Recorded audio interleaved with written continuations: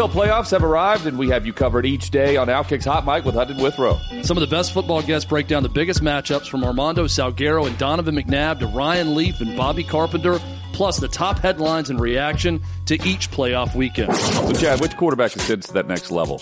Brock Purdy, Dak Prescott, Tua is on this list. Got to be Lamar Jackson, right? Yeah, I think his time right now. I think so. Yeah, it's his time to shine. He's done it in the regular season. He's won MVP. He's going to win it again. It is time for him to win in the playoffs. Playoffs are also a time to shine for Patrick Mahomes. Can he and the Chiefs offense figure it out in order to repeat this playoff season? There's plenty of craziness on a week-to-week basis, so pull up the bar with us each weekday wherever you listen to your podcasts. NFL and more, covering your favorite teams. Outkick's Hot Mic with Hutton and Withrow. Making everyone happy on vacation isn't easy, but you know what is? Going to Aruba. All you have to do is walk out your door to find pristine pools, relaxing white sand beaches, and an island teeming with outdoor activities that'll put a smile on any face. You won't just feel great, you'll all feel great, filled with a calmer, more peaceful vibe that radiates Aruba's warmth. And the best part is, it never fades. That's the Aruba effect. Plan your family trip at Aruba.com. If there's one thing I do well, or at least attempt to do well, it's trying to make sense of chaos and complexity. And I think making sense of complexity, or embracing complexity, is an important part, or has been an important part of my personal growth experience, especially as I very much get caught up in the happenings of people and existence. And as I further understand things like integral theory / spiral dynamics / the Graves model levels of development, it becomes increasingly aware that there is so much complexity happening. And I think there is a buzz consistently in the air, especially the past decade or so, as social media has brought together worldviews in a way that's unexpected. People are communicating or getting to know other worldviews in a way that maybe they just never suspected would have happened in the past, right? So for a long time, for decades, there has been this like coexist sticker, bumper sticker on cars for so long, and hoping for this kumbaya coexistence, when in actuality, I think there is more of a coexistence than ever. It's just not kumbaya happiness, right? It's the intermingling of worldviews and ideas and concepts that contradict and counteract each other. And I think one of the biggest challenges is finding a way to stay in our own lane, because there's just so many distractions of enemies or wrongdoings or evils or things that trigger us. There's triggers everywhere. And triggers in the sense that maybe something that is a psychological shadow of ours, or something that we don't just understand or comprehend yet because it's of a worldview that is beyond our scope of understanding or perception, or something that we've been through before that we see other people doing and we're just like, ugh, we're like scoffing at them, right? And so there's all sorts of awakening feelings and concepts that haven't been done at such scale in history before. And so it is requiring the ability for some sense making in the sense of complexity, but then also understanding why it's beneficial to you to stay in your own lane, whatever that lane may be, right? And so one of the examples I thought of is, like, imagine that you're in a conference and you're wandering the conference and you have a specific place that you're trying to go. You have a space in mind, but all the conferences are running at once. And you wander into the wrong room. And instead of leaving that room and going to find your conference, you start opening a dialogue and arguing with them about their stance and saying that they're doing the wrong thing, that they are talking about the wrong concepts, or maybe they're talking about it in an incorrect way. Or you see the room is full of people that you have deemed as evil or the opposite of you, and you get triggered and upset by it and start some sort of something about it. And you spend your whole time in that room arguing and fighting and trying to change people's minds. And then by the time the conference is over, you leave the room and you realize that your conference, the one that you wanted to go to, the one that would have actually been beneficial to your growth, is over and you missed it. And I think that's largely what is happening for a lot of people right now, is that there's so much infighting between various worldviews and levels of understanding that it's keeping people from being where they need to be. It's keeping us from focusing on, developing a business that we need to develop, or to focus on our meditation practices, or to focus on your schooling, or getting a good job, or developing your skills, or simply trying to navigate your own ego identity and going out into the world and making mistakes, right? Something that is really important to me around personal growth is these 5 ideas that I've been sort of encapsulating into something that's super important for personal growth. Something I took from both Ken Wilber and Doshin Roshi, who's a Zen master, a Zen integral master. The ideas are fucking up, waking up, growing up, cleaning up, and showing up. And those different ideas, I think, encompass the various growth experiences for a person. And you're going to maybe oscillate between all of these things. But I think over the course of a human life, these are the things, in probably that order, actually, that are going to be the most beneficial to someone who is seeking personal growth or seeking a better life for themselves. The first one, fucking up, being all about making mistakes, right? Like, you need to go out into the world and do the things that you think are right, and then experience the consequences of them. So I would rather you, if you're someone who is on the younger side, like, get into a relationship at a younger age, regardless of whatever the relationship is or however that pans out, in order to figure out and experience relationship dynamics. In a lot of ways, fucking up is about experience. It's about making the mistakes of being yourself, making the mistake of fully expressing who you are, and then experiencing the consequences of that. Meaning that when you're a teenager and you fall into like puppy love, for example, and you want to get into a space of really falling in love with this person, and then you start to experience their flaws and they're experiencing your flaws, and now you're experiencing conflict and relational needs, and this disparity between maybe your imagination of what the relationship is or should be versus the reality of what you're experiencing. Perhaps you had a fantasy about this person and now they're turning out to be a heathen in your eyes. And, having to experience that and, do that with multiple relationships so that you're experiencing different archetypes and different personalities and how yourself interacts with another self, and make a lot of mistakes along the way.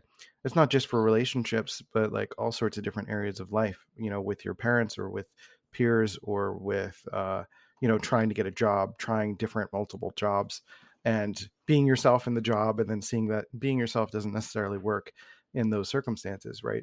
And so you're testing yourself against the world, and I think that's what fucking up really is all about. And then there's waking up. Waking up is waking up to the idea that, like, oh, well, just completely being myself is not necessarily it. It's not about fully denying myself, but that might start as that. It might be finding a religion or an antithesis to a religion, or some sort of community or some place that you do end up fitting into, and trusting their judgment maybe a little bit more than your own. But then also waking up and becoming more conscious over time of your existence as a person, your awareness, right? There's this really great song by Cheap Trick called Surrender. And it's about, doing what you want, but like, don't give yourself away. And that means like, sometimes you just got to play the game. And part of waking up and growing up essentially is about kind of playing the game. Waking up is more so, I should say, about becoming consciously aware, becoming aware that you have a psychology, that you have physical chemicals that are affecting you, that you are maybe in need of some discipline, or maybe to pull back from being so hyper disciplined or being judgmental or whatever, right? Sometimes getting to know personality stuff is like the beginnings of awakening for somebody. And then sometimes spiritual practices, it's like, serving your community, or going to church, or having a belief in something, and something, that's kind of bigger than yourself, can be a part of waking up. When I say waking up, I don't mean woke in the sort of colloquial term.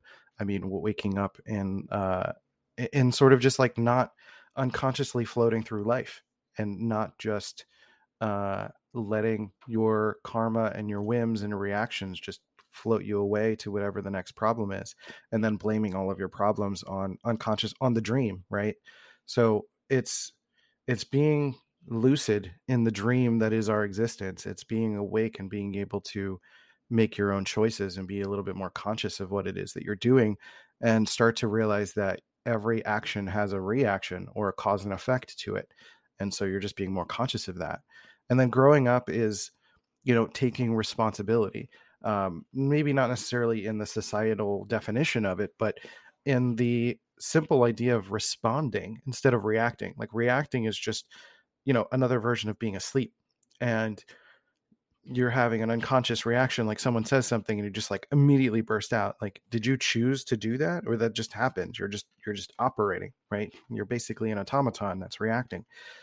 So growing up is learning how to be responsive and responsible, perhaps getting a job or starting to start your own business or freelance, or starting to fix some of those fucking up mistakes that you made in the past. If it's a relationship issues, like not just being self-aware in the jokey way of like, oh yeah, I'm such a mess, but like actually starting to make behavior change and starting to mature. And I don't mean being rigid. Like you can be mature and still be fun, but it's not being reckless, and it's not blaming or shaming or any of that stuff. It's growing psychologically. It's starting to get to know philosophy. It's maybe getting to know the different ways that people have explored consciousness and psychology and social things, and not social justice or anything, but I mean like social studies, getting to know how people operate, getting to know that other people exist and have their own sovereignty, and taking and developing your own sovereignty and continuing to grow as a person. I think that's super important. And then cleaning up is eventually getting into a place where you're sort of going through your own history and realizing all of the ways that you were acting unconsciously, or all of the places that maybe you had to ignore or repress or skip because at some point in your life you thought they were too dangerous to take on. For me, I'm very heavily steeped in cleanup work right now, and it's very debilitating. I don't really know what to do when I'm in this state. I'm just doing a lot of learning and feeling and listening, and sometimes talking on this podcast and expressing myself, because I don't really know what to do with my stuff yet. I'm not at the show up stage yet in a way that's going to be actually beneficial to humanity. But cleaning up is tough, because cleaning up feels like a very selfish place. It's like getting back into a self-focused place a little bit of, wading through the dirt, whereas the ideas of waking up sound alluring to a lot of people because it sounds like a spiritual awakening and enlightenment. And that's not what I'm talking about. That's another way of dissociating sometimes. I'm not talking about dissociation. When it comes to cleanup work, it's like getting into the mud and the muck of like your past and your experience and who you are and what you're actually doing when you think you're doing something else, trying to get to know the evils within yourself. And for me, that's been this process of getting to know my own repressed sadness, and that I haven't expressed. I haven't really complained or expressed distress in over 2 decades. The last time I had a big, good cry was because I was expressing distress. And I was expressing distress in front of my parents, who are, in my eyes, the person that you feel like, the people you feel like are supposed to protect you. And in that moment, I didn't feel protected. That's not their fault. I'm not blaming them. But it was a situation where I asked for something unreasonable, and they countered me. And then I felt like I just kind of let go in that sort of distress. And so I've been feeling personally like a lot of my cleanup work has been around this feeling of distress, of getting to know this part of me, and like, what are the areas that I do want to express distress more? Even something I haven't really expressed on the podcast. Like, there's an inherent sadness within me that I haven't accessed, and I don't necessarily know how to access. And I've been trying to do that through some meditation, but it's not enlightening, pretty work. It's very uncomfortable. My body is rebelling against it. It doesn't feel good. It feels super uncomfortable. And it's another part of me trying to let go of my own personal programming that is really, really hard to do. It's one thing to let go of seriousness and to be a lighter person. And I feel like I've been doing some of that. But I also feel like to access pure joy, I need to be able to access deep sadness. It's kind of like when someone experiences, their child is having a child, and they find out for the first time, and they're so elated that they're crying. I've never experienced the kind of joy or depth of complex emotion that I was both happy and crying at the same time. And I think there is a depth of joy of letting go where you can experience that. And I'm not quite there. And so for me, that's like what cleanup work is really looking like. And there's a collective cleanup work that needs to happen. There's a bit of an authoritarian shadow at the moment amongst many of my millennial friends, and some, Gen Xers and boomers as well. And a lot of Gen Z who are kind of getting indoctrinated into, that sort of culture they were born into. And it's a lot of people needing to work through some of their own shadow material. For me, I'm embracing that I have very much an authoritarian shadow.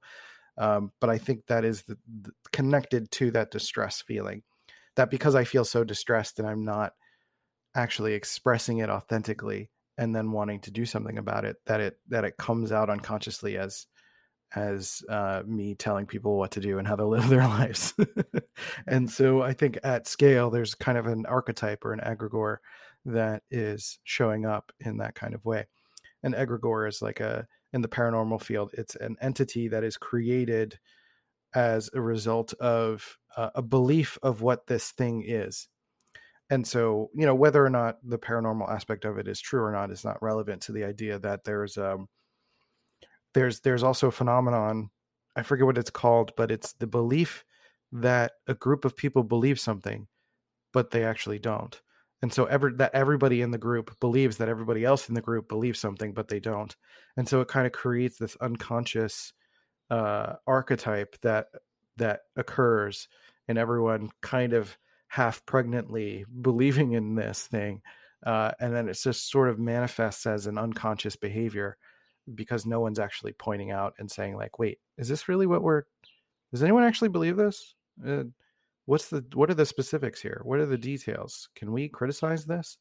And, unless you're able to do that, you don't really get to the meat of whatever's happening and diffusing the egregore energy. Cause it's just like, if everyone believes that other people believe this, and then there's a behavior attached to it, then that perpetuates that archetype, is kind of what I'm saying. So cleanup work is important. And it's not about going into the room where those people are and fixing them.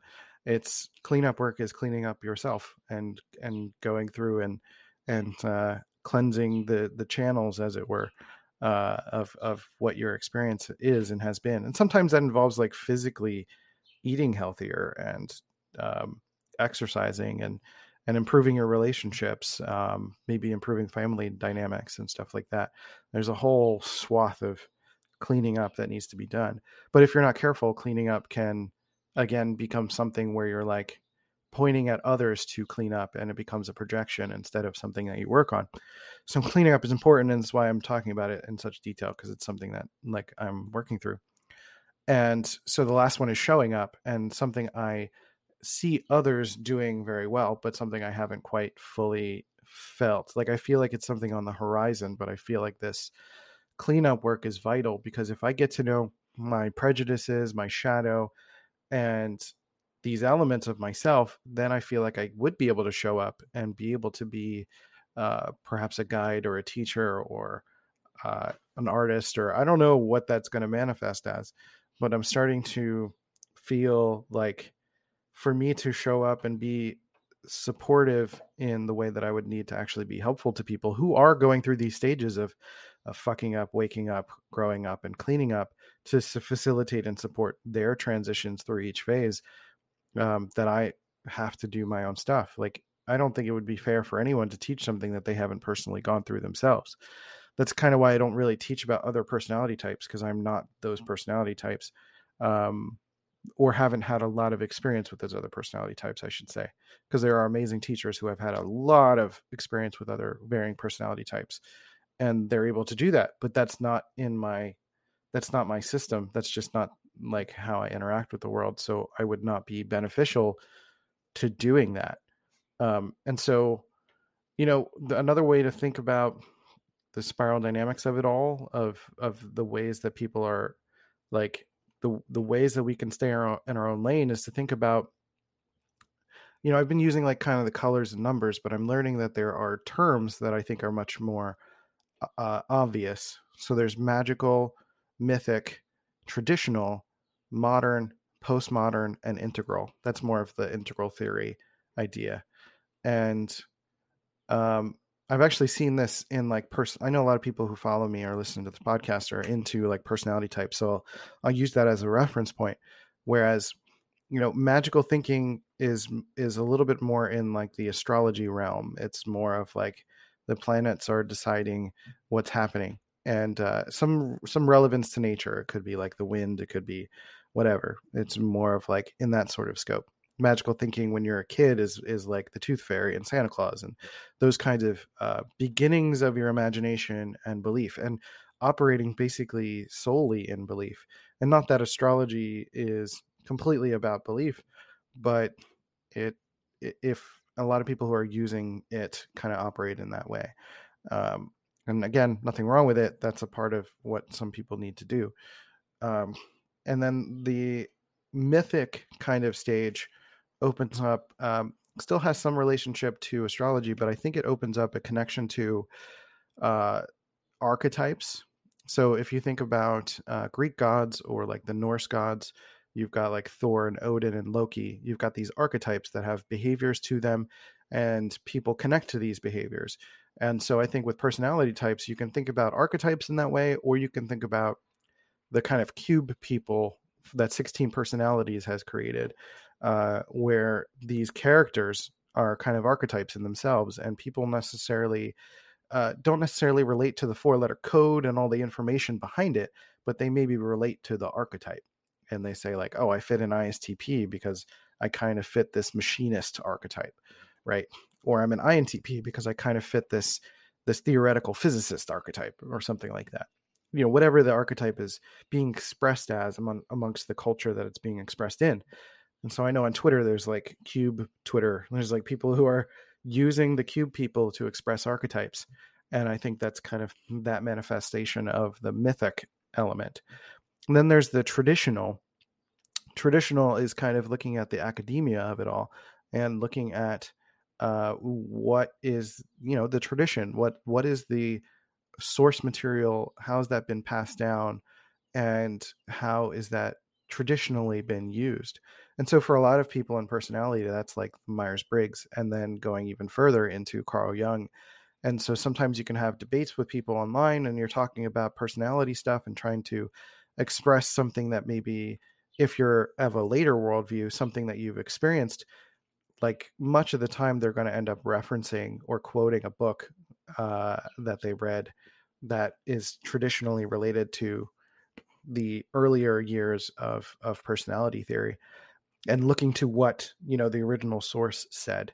It's kind of like in academia, you're like sort of trusting the experts in a way, and putting all of your faith in that. It's sort of the same way that someone might traditionally or absolutistly buy into a religion, a singular religion, a single worldview, or single point of imagination, where this thing or this idea is telling you what to think.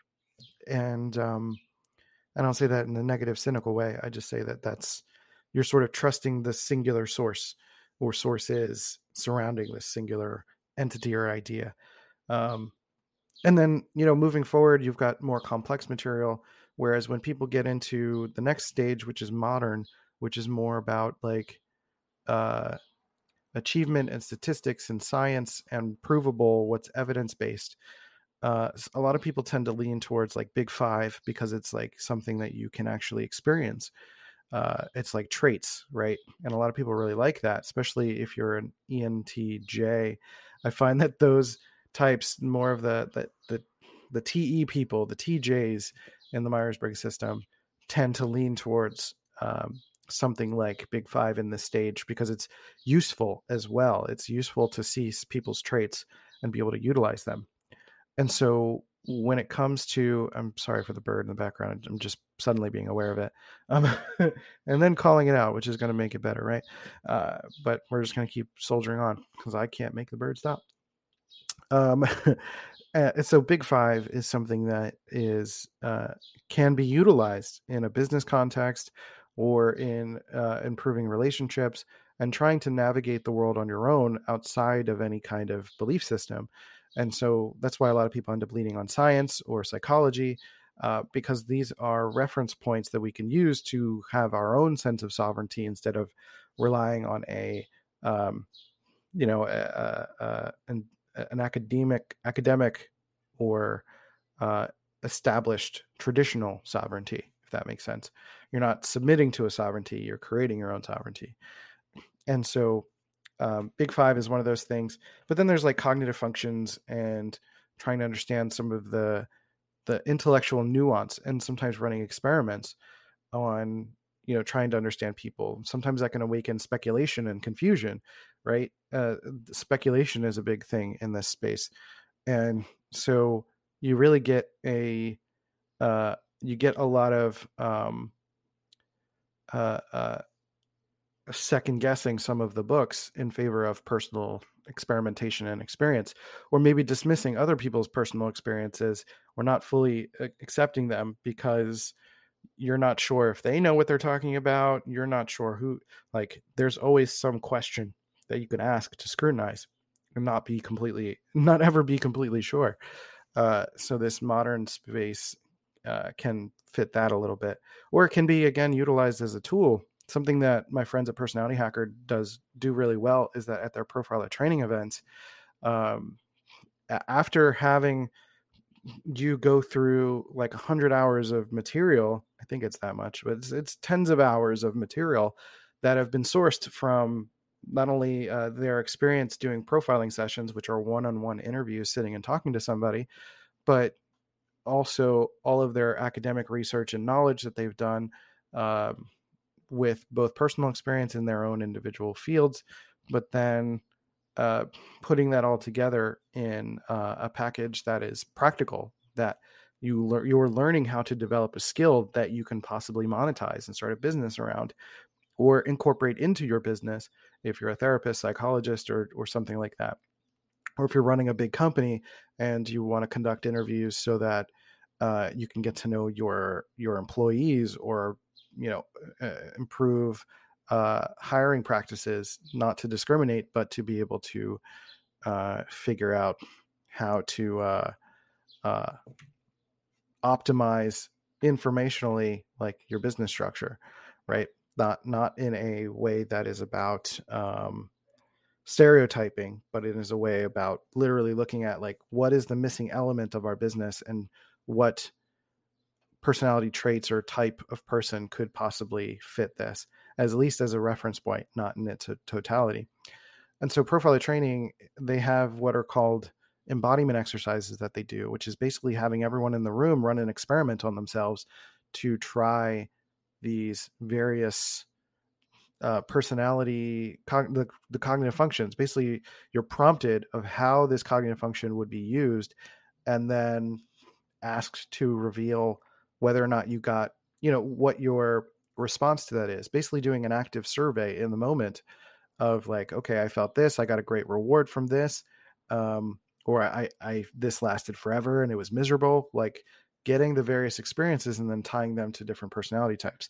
So that's kind of like a modernist use. And then there's the postmodern, which is more esoteric. It's more about the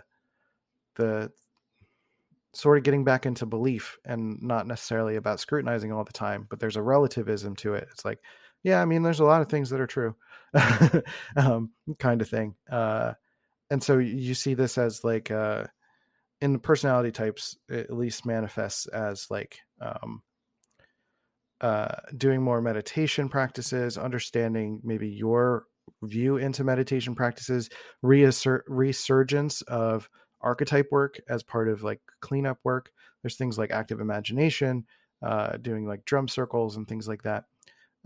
Some new age thinking a little bit. And it's not without academia. It's just incorporating all of the elements that came before into a less rigid framework of trying to understand and accept and embrace the complexities of our existence. And so Dario Nardi does a great job of facilitating these things. He does drum circles at Profiler Training, but he also is doing brain research and brain scans and doing very much the modern stuff. And then also honoring the traditional by honoring Carl Jung's work. And he also does a lot of interviews throughout various YouTube channels and stuff. So he's up and down the spiral. And I think he's a really interesting example to follow if you're interested in someone who is doing work at various stages.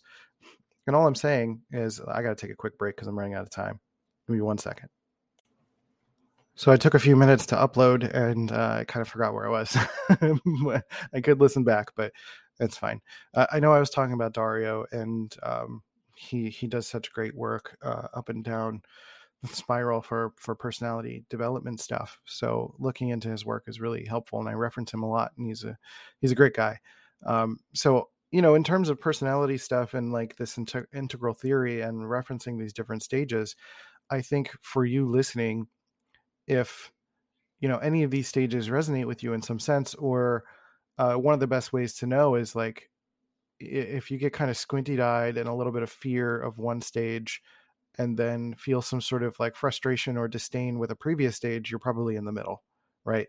So if you're feeling like you are annoyed at the people who are scrutinizing things all the time, but then also or not frustrated or afraid that people who are doing the that personality type being too open source is bad for the personality type, but then also that the cube people and the archetypes are being too cute and not taking it seriously enough.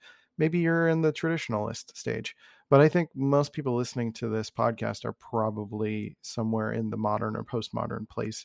I don't know. Maybe. I have no idea. But this is just, these are things that I'm playing with. And I like using the integral theory model because it helps me understand complexity, or at least feel like I understand complexity to navigate it enough. And I combine this with like generational theory and human design. And what's interesting too is that in human design, I have what's called an open head center, and that can kind of make me get caught up in the dizziness of esoteric concepts. But I also have a defined ajna, which is like kind of the lower head, which is more about like convictions and opinions and knowing how I feel about things. And I'm pretty confident in sharing what I know. And I think these structures, these ways of thinking, these concepts, these frameworks, I should say, help me to not necessarily just get dizzy about everything, right? Because it's really easy to get caught up in the dizziness of looking at the world as TV static. It's just like everybody's in a town hall just screaming at each other. And I think for me to have these frameworks, I can talk to a person about a concept and I can say like, oh, this person's in a traditional stage, so they're embracing personality type or whatever the industry is in this sort of way. And so I'm just going to let them talk and, maybe not necessarily get into an argument because the arguments are not really going to go anywhere. Or if someone's in more of a modernist stage, that they're going to favor more evidence-based stuff. And maybe I shouldn't get so esoteric and woo-woo with them about some ideas, right? And meet them where they are. At least that's what I'm trying to do. I think for you listening, it might be better for you if you identify where you are and then realize that other people are doing other things, or that if someone triggers you, there's either something within you that also is capable of the same thing, or has done the same thing, or will do the same thing, or a version of the same thing. And it's going to be more beneficial for you to seek the spaces that are going to make you feel good. I don't mean an echo chamber, but I mean somewhere that's going to nurture your growth, maybe challenge you in a healthy way, not be codependent. You know, a lot of people are codependent in our role being relative to someone else's pain, right? Whether it's like we're a rescuer fighting a perpetrator, and then both the rescuer and the perpetrator find some sense of value over saving or harming a victim or keeping a victim as a victim. And then the victim themselves also feel this sense of keeping themselves down and not stepping into the light because they're waiting for the war to end. They're waiting for the rescuer and perpetrator to stop their madness before they can live their life, And so this is an expression of the drama triangle, and then shifting into what's called the empowerment dynamic, where the victim now becomes a creator, and you can actually start to take some sovereignty and start to make things for yourself and start to focus, stay in your own lane, like I said, and just do the next thing that you've got to do for yourself, and just do one thing at a time. A lot of the mental panic and anxiety comes from trying to think too many steps ahead when maybe you're not capable of that. And so, I'm even talking to like introverted intuition people who do think far ahead, whereas because that's just forecasting, that's not reality. And I know some friends who are introverted intuition people who have the pandemic really messed up their 5-year plan, right? And now you have to adapt to the reality and change your plan and change your circumstance. And that's really hard for an introverted intuition person to do, because they set a goal, they set a thing to manifest, and then they work on manifesting that.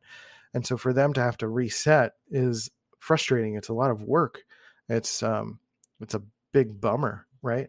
So for you to focus and stay in your own lane is to get into a creator energy of then maybe you do need help from a coach or a challenger or someone to like push you a little bit, but not someone who's attached to any sort of semblance of what you need to do to make them feel good, right?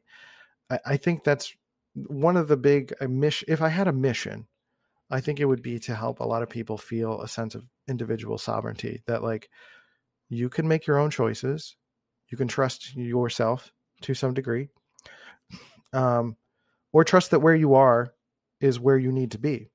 So if your feeling right now is to be more of in a place of submitting to an ideal, and whether that's a god or a specific way of thinking or academia or your job or whatever, then be there, right? Stop interfacing with all these other levels or people before you or people ahead of you, because again, it's like the equivalent of going into a conference room and starting to yell at people who are not even in the room that you want to be in. Go find the rooms that you want to be in, and they will include, the healthier rooms will include challengers, but not people who are outright trying to victimize you. They don't have a sense of self-worth that is predicated on knocking you down, but they may challenge you if you need to grow, if you need to stretch yourself, right? So those to me, I think, are the differences between a healthy room and an unhealthy room. Unhealthy being this like codependence. And even within yourself, if you feel like your sense of self-worth is coming from arguing with people on the internet, just think about all of that time that's not being put towards, focusing on your skill set or, developing an understanding of something in, the way that you actually want to understand it. And then the healthy sense is finding people who will challenge you, finding people who are going to coach you and support you. But it's not necessarily completely an echo chamber. It's not completely protected. There are going to be challenges, but you're just not inundated with this feeling of fear and anxiety constantly all the time. And so for me, understanding these frameworks is a way of like, not only me staying in the lanes that I need to be in, but helping other people to, helping other people indirectly by not trying to pull them to where I am. Because that's another thing too, is I feel like we're constantly trying to get people to be where we are. And, we as humans are not really great at accepting reality. Like we're fundamentally run by our imaginations and our memory. our imagination being projections of what's coming or what's outside of our perspective and peer view. But then our memories of what came before, and recycling all of our old thoughts and not experiencing new things and not embracing or accepting the reality of what's happening right now. Like I said, with the NI people, or anyone generally who is derailed by the pandemic, it's taking a lot of people to a lot of time for some people to recalibrate to the change in circumstances, to the change in tone, to the change in conversation. And I think so many of us are struggling to rebalance or to figure out how to operate in this world where we are exposed and coexisting in a way that we've never experienced and seen before. So I think that's everything I really wanted to cover. There's other stuff I'm sure I'll bring up, but I'm really personally developing a little bit of a specialty in integral theory and wrangling of chaos. I don't really know what to do with it, and I don't even think it's really about knowing what to do with it right now, because it's part of my cleanup work to just kind of be where I am. Some of it is sharing this stuff with you, and maybe it helps by proxy, but I'm kind of just talking out loud and sharing stuff. So if this makes sense, let me know. You can leave a comment, share, all that fun stuff, like, subscribe. We have courses at happychemicals.org for INTPs about productivity, relationships, and energetic growth. And then, that's really it. So I'm Christian Rivera. This has been Dopamine and Other Happy Chemicals, and I'll catch you next time. See ya.